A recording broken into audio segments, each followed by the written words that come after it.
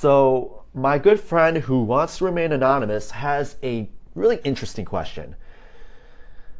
Is it okay to have these feelings of spite and negative energy? I have these aspirations of getting in better shape and improving my business, but I have a lot of people doubting me and doubting whether I can do it. Self-help gurus out there say it's not good to have all this negativity in your heart. And other experts out there say, use that anger, use that spite, use that fuck you attitude. I really don't know what to feel. I really don't know how to feel. Do you have any insight on this? I have this feeling I have personally in my own life, just the same, exactly the same.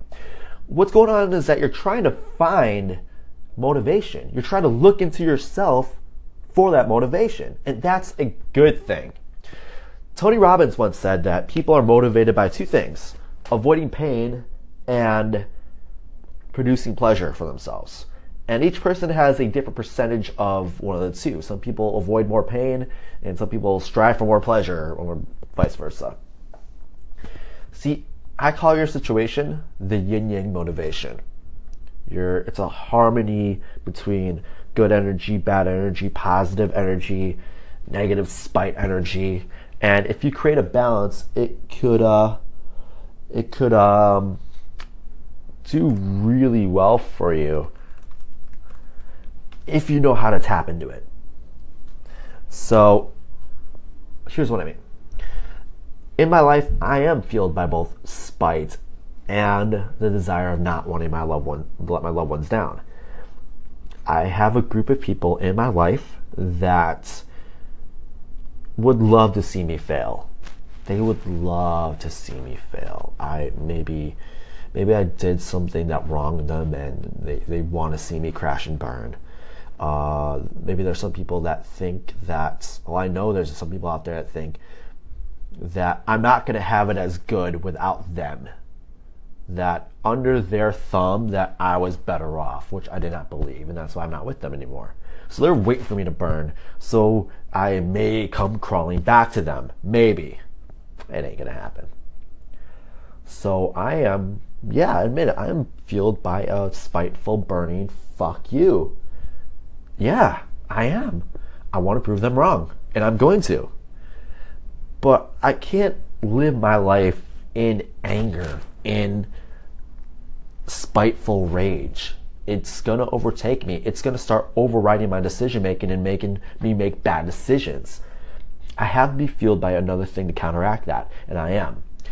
I have a group of loved ones and a group of people that are confident in my abilities. As a coach, as a friend, as a person that has been in their life, their ride or die, I don't want to let them down. I have people around me that I love, and they love me, and they expect the best from me. Why? Because they think I can do it. They expect the best because they know it's there, and I don't want to prove them wrong. I want to give them my best, so I'm motivated by that. You can be motivated by both love and spite. In fact,